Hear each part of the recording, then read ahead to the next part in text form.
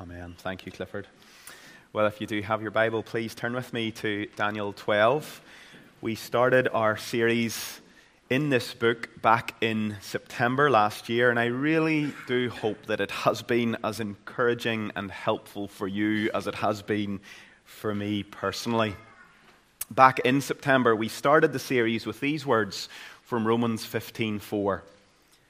The Apostle Paul writes of the Old Testament scriptures, and he says, "Whatever was written in former days was written for our instruction, so that through endurance and through the encouragement of the scriptures we might have hope."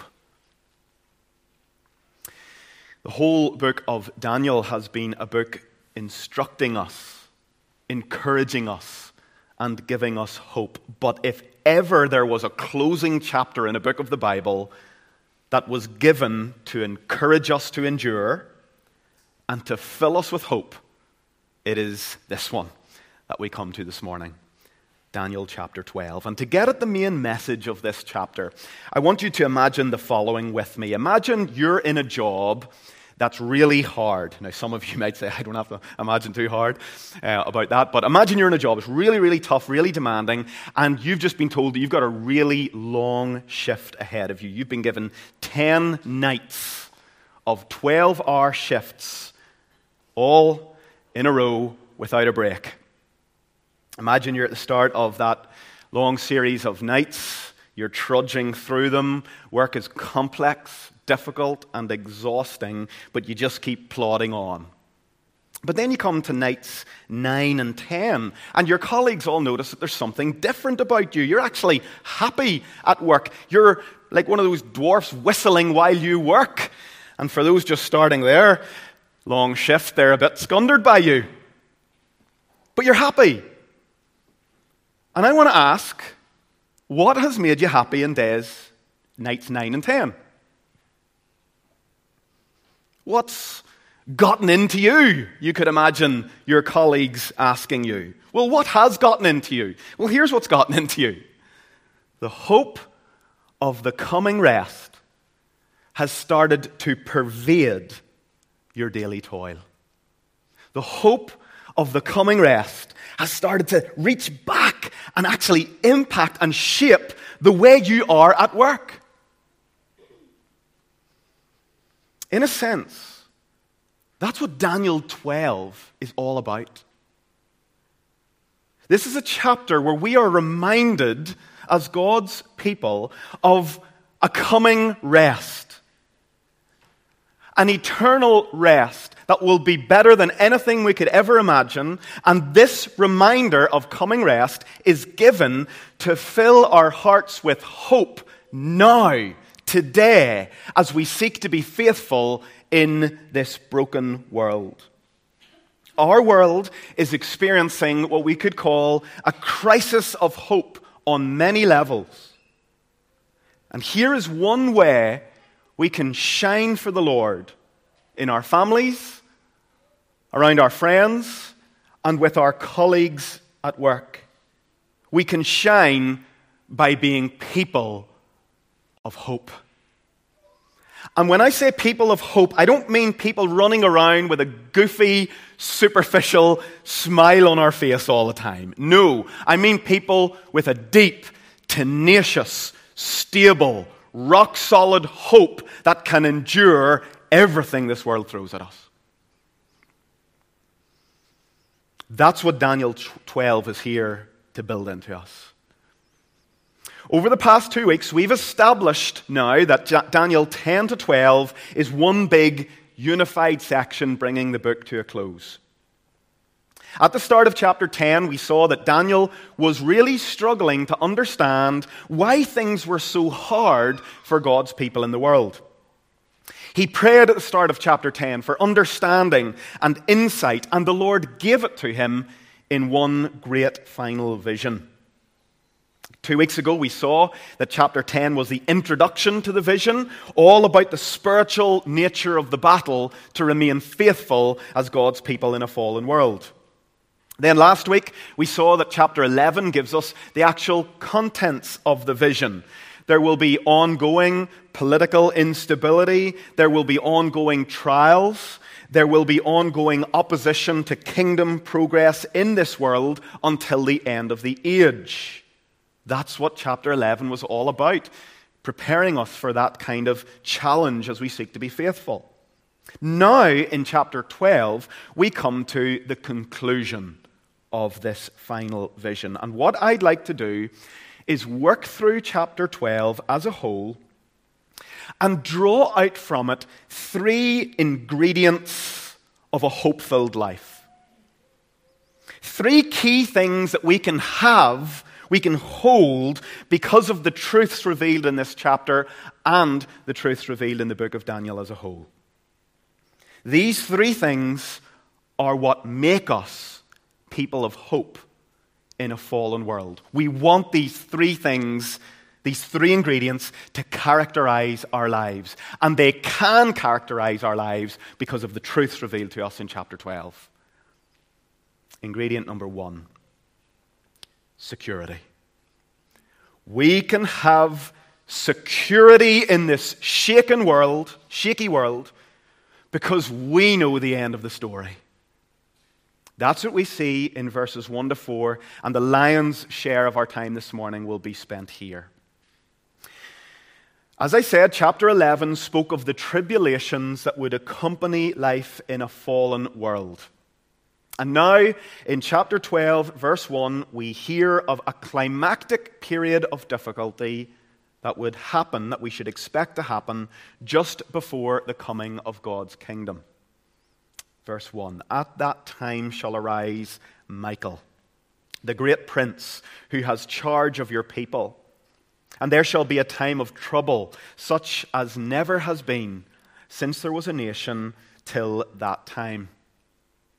Now we've seen that the historical vision that Daniel had in chapter 11 is like a pattern that we should expect to see throughout history until Christ would return. There would be tribulation and challenges, as well as good and encouraging things. We should expect there also to be difficulties as Christians in the world. Jesus certainly taught the same in Mark chapter 13, and he also taught about a particular climactic end time period of tribulation just before he would return.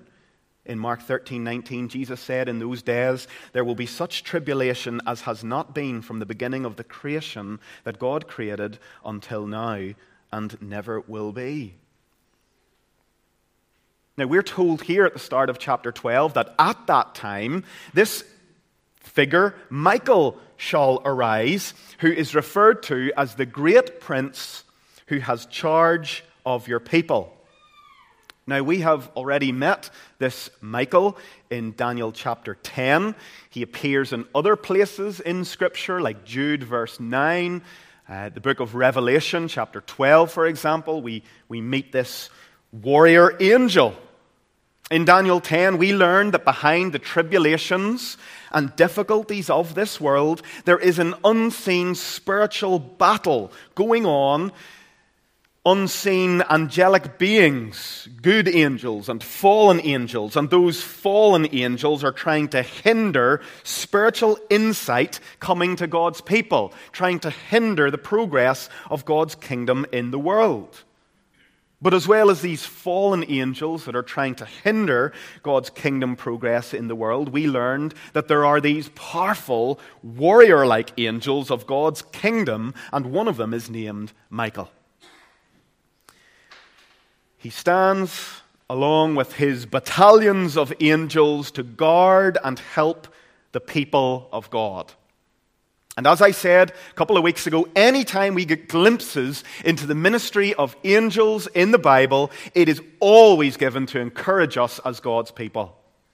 We're told again here in this day of tribulation that Michael will rise up, and we're told that so that we'll be encouraged. In the days of tribulation that lie ahead before each of us, we have been promised help from the ministry of God's angels. Though we do not usually consciously experience it, the reality of the guardian and helping work of angels is plainly affirmed in Scripture. Psalm 91, 11 and 12, for example. For he will command his angels concerning you to guard you in all your ways. On their hands they will bear you up, lest you strike your foot against a stone. You remember that powerful scene after the temptation of Jesus in the wilderness in Mark chapter 1, where we are told that angels came and attended to him, ministered to him. This is a reality. And we are told here in the days of tribulation that lie ahead for God's people, we will not be alone. We will have heaven's armies fighting for our good. We will be a helped people. That's why we're told about the ministry of Michael here in the beginning of verse 1. But as well as being a helped people in that day, we also learn that we will become a delivered people. Look at the second part of verse 1. But at that time, your people shall be delivered. Everyone whose name shall be found written in the book. So in the midst of this end-time tribulation, at just the right moment, God will deliver everyone whose name is found written in the book. Now in chapter 10, verse 21, this book was called the Book of Truth. Elsewhere in Scripture, it was referred to as the Book of Life in Revelation over and over again. And in Revelation 13:8, it's called the Book of Life of the Lamb, that is Jesus, who was slain. Verse 2 tells us that this great deliverance at the coming of God's kingdom will come via resurrection. But notice, resurrection in itself is not the deliverance. For Resurrection Day is also Division Day. Verse 2, many, or that could be translated multitudes of those who sleep in the dust of the earth shall awake. Some to everlasting life, and some to everlasting shame and contempt. Here is the clearest passage in the Old Testament on the doctrine of a double resurrection. A resurrection of both the righteous and the ungodly at the end of this age. Sometimes there can be a misunderstanding in the church that there will only be a resurrection of righteous people in the end, but that is not what Scripture teaches. Both the righteous Christians and the ungodly non-Christians who have already died at the return of Christ, they will all be raised. For the righteous, those whose names are in the book of life, it will be a resurrection to everlasting life. For the ungodly non-Christians, it will be a resurrection to everlasting shame and contempt. And we know Jesus taught exactly the same in the Gospels. Here's Jesus, Matthew 25, verse 31. When the Son of Man comes in his glory, he will sit on his glorious throne. Before him will be gathered all the nations, and he will separate people one from another, as a shepherd separates the sheep from the goats. And he will place the sheep on his right, but the goats on his left. Then the king will say to those on his right, come, you who are blessed by my Father, inherit the kingdom prepared for you from the foundation of the world. But then he will say to those on his left, depart from me, you cursed, into the eternal fire prepared for the devil and his angels. And these will go away into eternal punishment, but the righteous into eternal life. It couldn't be any clearer. So, a word of warning. If you're here and you are not a Christian, if you die in that state, not trusting in Christ, you haven't had your sins washed away, you die in your sin, You will be raised up when Christ returns, and you will be raised to face a holy God who is infinitely angry at you because of your sin, infinitely offended because of how you have dishonored his glory. He will judge you for your sinful rebellion against him, how you were warned over and over again, but you refused to heed the warning, and you said, "No, I want to be my own God." You will be raised, you will be judged, and you will face what is described here as everlasting shame and contempt in hell. Annihilation is not in view here. Everlasting shame and everlasting contempt. That is the reality facing those who die in their sins. I guess the question we have to ask if we're in that position is there any way to change that reality? And here is the answer of Scripture: yes! You don't have to die in your sins. Because God the Father, in love, sent his Son to pay for your sins so you don't have to pay for them. You can be set free from judgment and condemnation so that you will know only the pleasure of God. How can you be right with God instead of being wrong with God? How can you make sure you're on the right and not on the left at the end? Well, your name has to be in that book. Your name has to be in the book because it is whoever's names are in the book are raised to eternal life. If your name's not in the book, you are raised to everlasting contempt. End of story. How do you get your name in the book? Well, we're told so clearly in many places in Scripture, but one particularly clear place is Hebrews chapter 13, verses 22 and 24, where we're told simply this: we come to Jesus. We receive him by faith as our Savior, and our names will be written in heaven. That's the language of Hebrews 13, 22 to 24. You come to Jesus. You come to the church of those whose name are written in heaven. So, where will you be on that day? For those raised to life, look at what is said of them then in verse 3. Those who are wise shall shine like the brightness of the sky above. Now, if you're here and you're a Christian, this is talking about you. And those who turn many to righteousness, like the stars, forever and ever.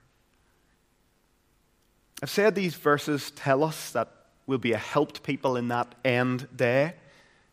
We'll also be a delivered people, but more than that, we will be a glorified people. Those who have faithfully endured to the end as Christ's people will be glorified. That is, made glorious, transformed, given new bodies that we're told in Philippians chapter 3 verse 21 will be like Christ's glorious resurrection body. As you feel the aches and the pains, as we as humanity suffer on with brokenness and cancer and dementia and the awfulness of grief and death, we are given this word of hope. One day all of that will fall away. And you will be renewed. And you will not just be some bodiless soul, like a bit of vapor floating around on clouds that are like marshmallows. No, you will be resurrected with a new, glorious, strong, not cursed, not broken, not fallen body, so that you're given the capacity to behold the glory of God. So in all the tribulations of this world, here's the end of the story for God's people. whatever happens in the future, whatever tribulations we face, we will be helped. We will be ultimately delivered, and we will be glorified. Or as verse 13 says, with the most beautiful 4 words, and you shall rest. After all the toil, all the night shifts, you will rest. So, this is told and revealed to Daniel and to us here so that we can have this ingredient of hope. Security, because we know the end of the story. Our security as Christians is not ultimately in politicians fixing things. Our security does not come from scientists figuring out how to prolong life indefinitely and improve the human condition. Our hope is nothing less than resurrection hope.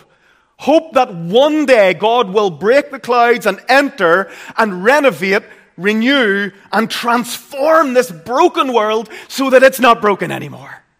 That's our hope.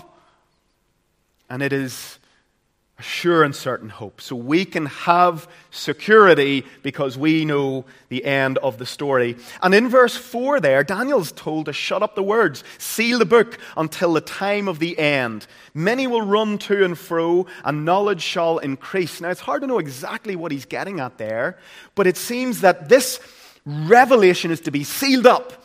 And what do you have in the book of Revelation when Christ returns and he's about to bring about all of God's purposes for the end? You have him opening the seals of the book. The book that Daniel's sealing here is the book that Christ unseals to bring about all the purposes of God for the redeemed at the end.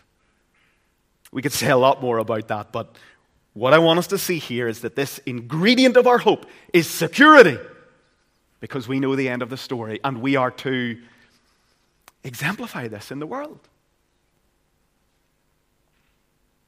We'll come to how to do that right at the end. But for now, let's look at the second ingredient of hope that we can have. And the second ingredient is in verses 5 to 7, and it is certainty. It's like the first, but it's slightly different. We can have security because we know the end. We can have certainty because we know now that all of our times are in God's hands. In verse 5, Daniel now sees 2 other angels standing on different sides of the stream where he's had this vision. In verse 6, one of them asks the man clothed in linen, who we met in chapter 10, who was above the waters, "How long shall it be to the end of these wonders?" Then, in perhaps one of the most solemn moments in the whole book of Daniel, we read in verse 7, "And I heard the man clothed in linen, who was above the waters of the stream. He raised his right hand and his left hand toward heaven, and he swore by him who lives forever that it would be for a time, times, and half a time, and that when the shattering of the power of the holy people comes to an end, all these things would be finished." Now, 2 things to observe here. First, this, as I said, is the same man of linen that we met in chapter 10. The true commander of heaven's armies, a glimpse of the pre-incarnate Christ. Notice how we're told twice in verses 5 and 6 that this Christ figure, this Christ, this pre-incarnate Christ, is standing above the waters. Now, in apocalyptic books like Daniel, like Revelation, waters represent chaos and tribulation.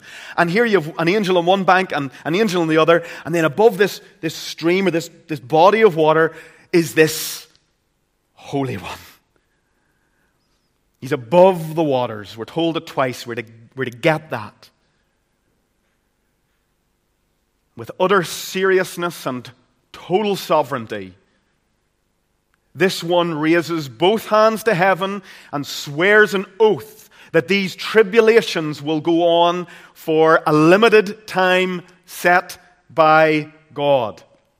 Just when it looks like evil has won the day, the Lord will bring all evil and rebellion to a full and final end. And we are to see in this solemn oath certainty that our times, our tribulations, our ups and our downs are all ordered and limited by our sovereign God. In Psalm 31:15, the psalmist prayed, "My times are in your hand. Rescue me from the hand of my enemies and my persecutors." In the face of tribulation and difficulty, the psalmist found great hope, saying, "My times are in your hands." And I think this is one of the most hope-filled truths for us as Christians, that we know that we are not in the hands of just random chance or impersonal fate. No, our times are in our sovereign God's hands. Where does our certainty come from in this world? Well, no matter how bad or broken things seem, because of the upheld hands of Christ, because of his solemn oath, we know for certain that the day is coming when all of those who are against the kingdom of God, all those who rebel against God, all fallenness, brokenness, and cursedness, it will all fully and finally be defeated. Christ has said to the waves of a fallen world, "You may come this far and no further."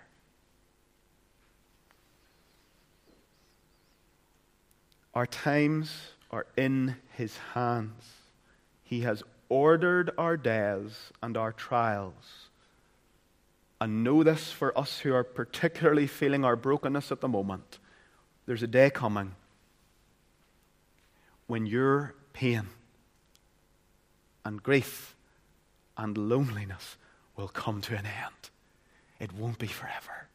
And the reason it won't be forever is because of Jesus and the hope that he brings because of his life, death, and resurrection. So the second ingredient that we can have in this fallen and broken world is certainty, because Jesus gives us certainty because of his solemn covenant and oath that he will one day bring all fallenness to an end. It's limited by him. The third ingredient then we can have in this fallen world is, I don't know what else to call it, humble confidence. Because we know that our God is faithful. We can have security because we know the end of the story. We can have certainty because we know that our times are in God's hands. And we can have humble confidence because we know our God is faithful. And this is what we see in verses 8 to 12. It's kind of heartening, isn't it, to hear Daniel's words in verse 8 after all that we've seen over the past few chapters. What does he say there? "I heard, but I did not understand." I'm telling you, I have felt like that in my study over the last few months. Reading, and I'm like, I'm hearing, Lord, but I'm not understanding. Please give me light. Please help. Sunday's coming, like another wave. Just Sundays keep coming, and I need insight and understanding, Lord. Well, I've been greatly heartened by Daniel saying, "I heard, but I didn't understand." So he asks for more insight in verse 8. Lord, what will be the outcome of all these things? And look at what the Lord says to him in verse 9. "Go your way, Daniel, for the words are shut up and sealed until the time of the end." It's like the Lord saying, Daniel, what has been revealed is sufficient. What has been revealed is sufficient. But then we get this little closing summary from the Lord, in a sense given to remind Daniel of what has been revealed. Verse 10. There will be ongoing division between two groups, the wise and the wicked, Christians and non-Christians. Look at verse 10. "Many shall purify themselves and make themselves white and be refined, but the wicked shall act wickedly. And none of the wicked shall understand, but those who are wise shall understand. We should expect in this world to see a group, the church, and a group who are not the church. Christians and non-Christians. Then, verse 11, there will be ongoing tribulation. That has certainly been a theme in the second half of this book. And from the time that the regular burnt offering is taken away, and the abomination that makes desolate is set up, there shall be 1,290 days. Now that's the language that we've seen for the tribulations and trials that God's people will face. It's not just a general set time, times, and half a time. It's specific down to the days. 1,290 days. That is the symbolic number given for essentially this church age. So there's going to be ongoing tribulation, but remember, it's for a fixed period. Then, verse 12. There will be a people, however, who will make it through to the place of blessed rest. Blessed is he who waits and arrives at the 1,335 days. Now, the most notable characteristic of the second number, 1,335, is that it is a larger number than 1,290. Here's another way to say it. If you've made it to day 1,335, you've outlasted the tribulation of the 1,290 days. And I don't think we need to say much more than that. Verse 12 is saying, blessed is the one who makes it, who outlasts the pressure, who makes it through this period of trial and tribulation without falling away from their faith. So that's a little summary given to Daniel. There's going to be ongoing division between the church and those who are opposed to the church. There's going to be ongoing tribulation, but there's going to be a people who make it through. And when the time of tribulation is done, they'll be standing there on day 1,335, and they will enjoy rest. And look, that's exactly where God goes in the closing verse of the book. The closing word of the book is so beautiful. We get such a lovely, encouraging word to Daniel that is full of instruction and hope also for us. Look at this. But go your way till the end, and you shall rest, and shall stand in your allotted place at the end of days. There's two ends in this closing verse. Go your way to the end, Daniel. That means the end of your life. And you shall rest and shall stand in your allotted place at the end, at that resurrection day. Here's a closing word to Daniel, and closing words to us at the end of this study in the book of Daniel. It's here to help us live in light of the truths we've been considering. And let's remember, the big message of the book of Daniel is that our God reigns. He is building his kingdom that will never end, and we are called to live in light of that truth. But here's the closing 3 words of practical application I want to give you from this very final verse. You want to know how to live as a person of hope in this world and to keep going until the end? Well, here are the 3 words from verse 13. Number 1, make it your goal to be faithful. That's it. Go your way to the end. That is just God saying in a very simple way, look, Daniel, you just keep being faithful. Right to the end. No matter what. You just keep being faithful. Whatever happens in this world and in our lives, our call is simple. Make faithfulness your goal. And this is the Lord's word to each of us this morning. Whatever stage we're at, whatever you're going through, whatever grief or heartache or uncertainties with your health you're going through, or whatever tribulations and difficulties and fears you're facing, you just say, oh Lord, make me faithful. Keep me faithful. I find this so deeply encouraging. Wherever the Lord calls me to, whatever He calls me to do, I'm just to be faithful. Doesn't have to be flashy. Doesn't have to be full of charisma. Don't even need to worry too much first about fruitfulness. First, I'm called to be faithful. Now, we hope and trust that fruitfulness will follow faithfulness, but not always. Think of Job. We are called to be faithful at work, in our families, in your singleness, as a spouse, as a church member. You're called to be faithful to the Lord. By the way, just as a side, I hope you can now see how this book fits together. Have you realized it? So many people think Daniel chapters 1 to 6, loads of great narrative about Daniel, Shadrach, Meshach, and Abednego. That's the stuff we understand. But then just sort of hammered on to the end, just weird apocalyptic revelations that no one understands. No. I hope you can see now. Daniel 1 to 6, examples of exiles in a foreign place, Babylon, called to be faithful, called to be courageous in the face of tribulation, called to keep going even when they're being threatened of being thrown into a lion's den or a fiery furnace. Men who are examples of faithfulness. And then what do you get in the last 6 chapters? A calling to the people of God in all ages. When your tribulations come, when your trials are upon you, you're called to be faithful. You're called to stand whenever you're being threatened about being thrown into a fiery furnace. You're called to stand when you're being threatened with the lions. The book of Daniel is one whole. And why people stop at chapter 6, I get it, but I don't get it. It's the Word of God. We would have missed so much if we decided to avoid chapters 7 to 12. Because it's a calling to us as the people of God over and over again. Look at what you saw in chapters 1 to 6.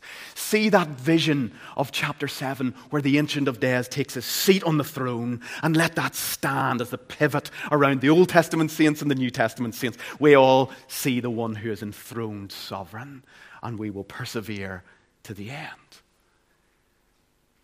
So we're called to be faithful. Like Shadrach, Meshach, and Abednego were faithful. Like Daniel was faithful. But more than any, as Christ was faithful. And he said in Revelation 2:10, be faithful unto death, and I will give you the crown of life. Be faithful. The second little encouragement to close with in verse 13 then is, know the hope of the rest to come. You shall rest. I don't know about you, but that does something for my soul. Back to that image of the person on the 10 long night shifts. They're trudging through, and then they remember, my rest's coming. And the rest to come pervades the present moment. In Revelation 7, after speaking of those who've made it through the tribulation of this world, we read, for the Lamb in the midst of the throne will be their shepherd, and he will guide them to springs of living water, and God will wipe away every tear from their eyes. Let me encourage you, your afflictions will not go on forever. Your pain and brokenness is limited because Christ has defeated brokenness. You will rest. If you are in Christ, you shall rest. And that rest will be glorious. Christ has defeated death and made it a path to rest. And those loved ones we miss who have gone ahead of us, they are now at rest. So know the hope of the rest to come. And when it's tough, don't throw in the towel. Keep going. But the third closing word of encouragement is simply this. Trust God to keep you and bring you home to the place he has prepared for you, just as he's promised. What is your greatest hope for making it through the trials and tribulations of this world? Let me tell you what it is not. It is not your ability to tough it out.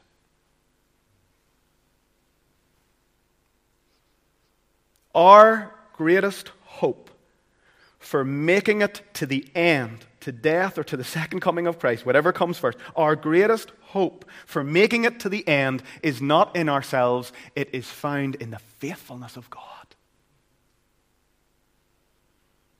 The God who has promised all his people, you shall stand in the place prepared for you. You shall stand in your allotted place at the end of days. Not, you might stand, or I sort of hope you'll stand. No, you shall stand in your allotted place. Think of John 14. Jesus saying, I am going to prepare a place for you. An allotted place. A turf of land in heaven. Not floaty clouds, the land allotted to you.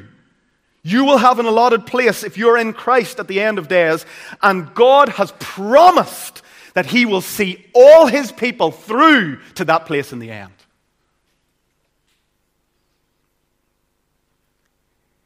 Here will be the outcome, Daniel. What will be the outcome, he asks? Here will be the outcome. In the end, there will be a church standing when everything else has fallen away. Now, I came across a lovely story in a commentary, and I'll use this to close. It's the story of a big old dog in a place called St. Louis, Missouri, in America. The story in this newspaper that was noted in the commentary explained that there was a time in St. Louis when there were too many unwanted dogs in the local pound. Sorry, dog lovers, this will be a bit hard for you. They gathered all the stray dogs up in the local pound, and because there weren't enough people to take them, they had to take them to the city gas chamber to euthanize them. Among these dogs that were gathered up, there was one boisterous, dopey little Basenji mixed dog who was a year old. His name was Quentin. And the dogs were gathered together into the death chamber. The gas was switched on, and Monday morning comes, and the death chamber's doors were thrown open. And among the scene of death, who stood with his tail wagging and tongue out? Quentin. He lived on. The animal control guys didn't have the heart to slam the door shut and try again. So Quentin got to stand and live. Why do I tell you that story in closing? Well, the world can throw its absolute worst at us as the church. But in the end, the Church of Jesus Christ will stand, Quentin-like, smiling, blessed, at rest, able to live on. Why? Because Jesus Christ died, not just to make us savable, but to secure the full salvation of every one of his people whose names are written in his book of life. Written before the foundation of the world. Jesus came through the death chamber. And now he stands as our invincible Savior with an indestructible life. And because he has gone through death and because he lives, we can live. We don't have to fear death. We can go through death shielded in the tunnel that is Christ And he has promised his people eternal life. John 10:28, I give them eternal life. They'll never perish. No one will snatch them out of my hand. John 6:39, this is the will of him who sent me, that I should lose nothing of all that he has given me, but raise it up on the last day. The book of Daniel gives us many encouragements, but perhaps this 13th verse is the greatest of all. Go your way to the end. Be faithful. You shall rest, and you shall stand in your allotted place at the end of days. Those are the three ingredients of our hope. Ingredients of security, certainty, and humble confidence. Because our hope ultimately is not in ourselves, but it is in the faithfulness of a God who has said, I will lose none of those who are mine. So be faithful. Rest is ahead. You belong to a kingdom that can never be shaken. Let's pray.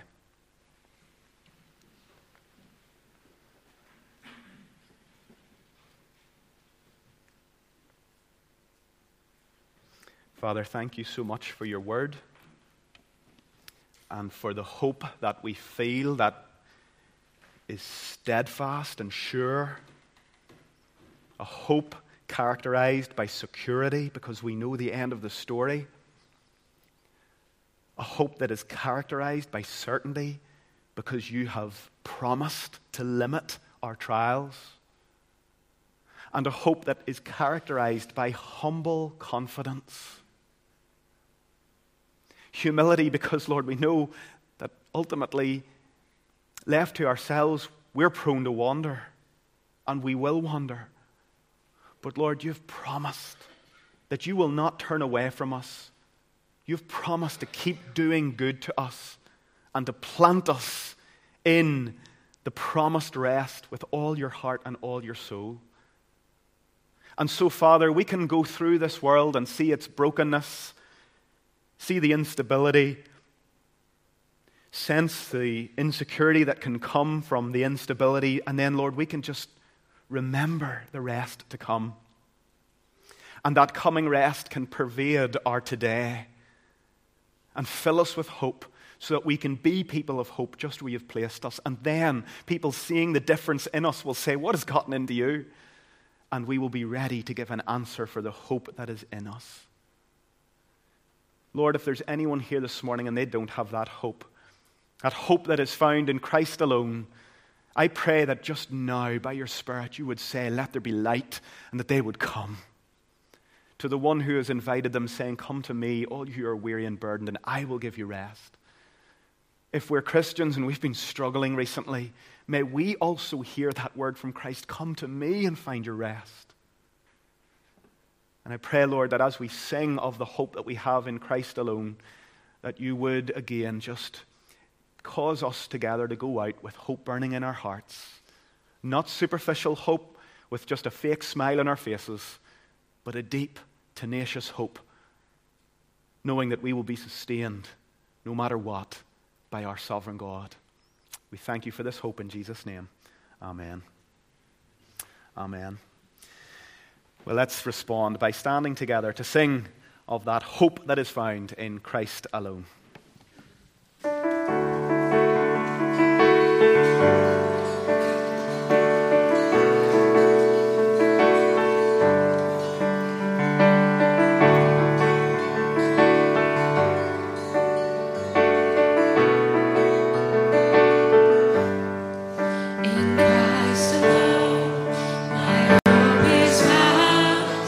He's my life, my strength, my song.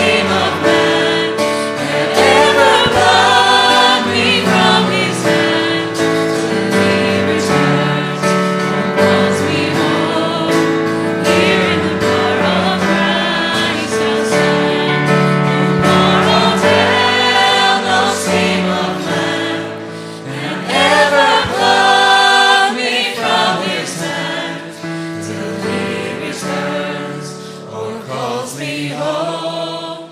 Here in the power of Christ I'll stand. And now may the grace of our Lord Jesus Christ and the love of God and the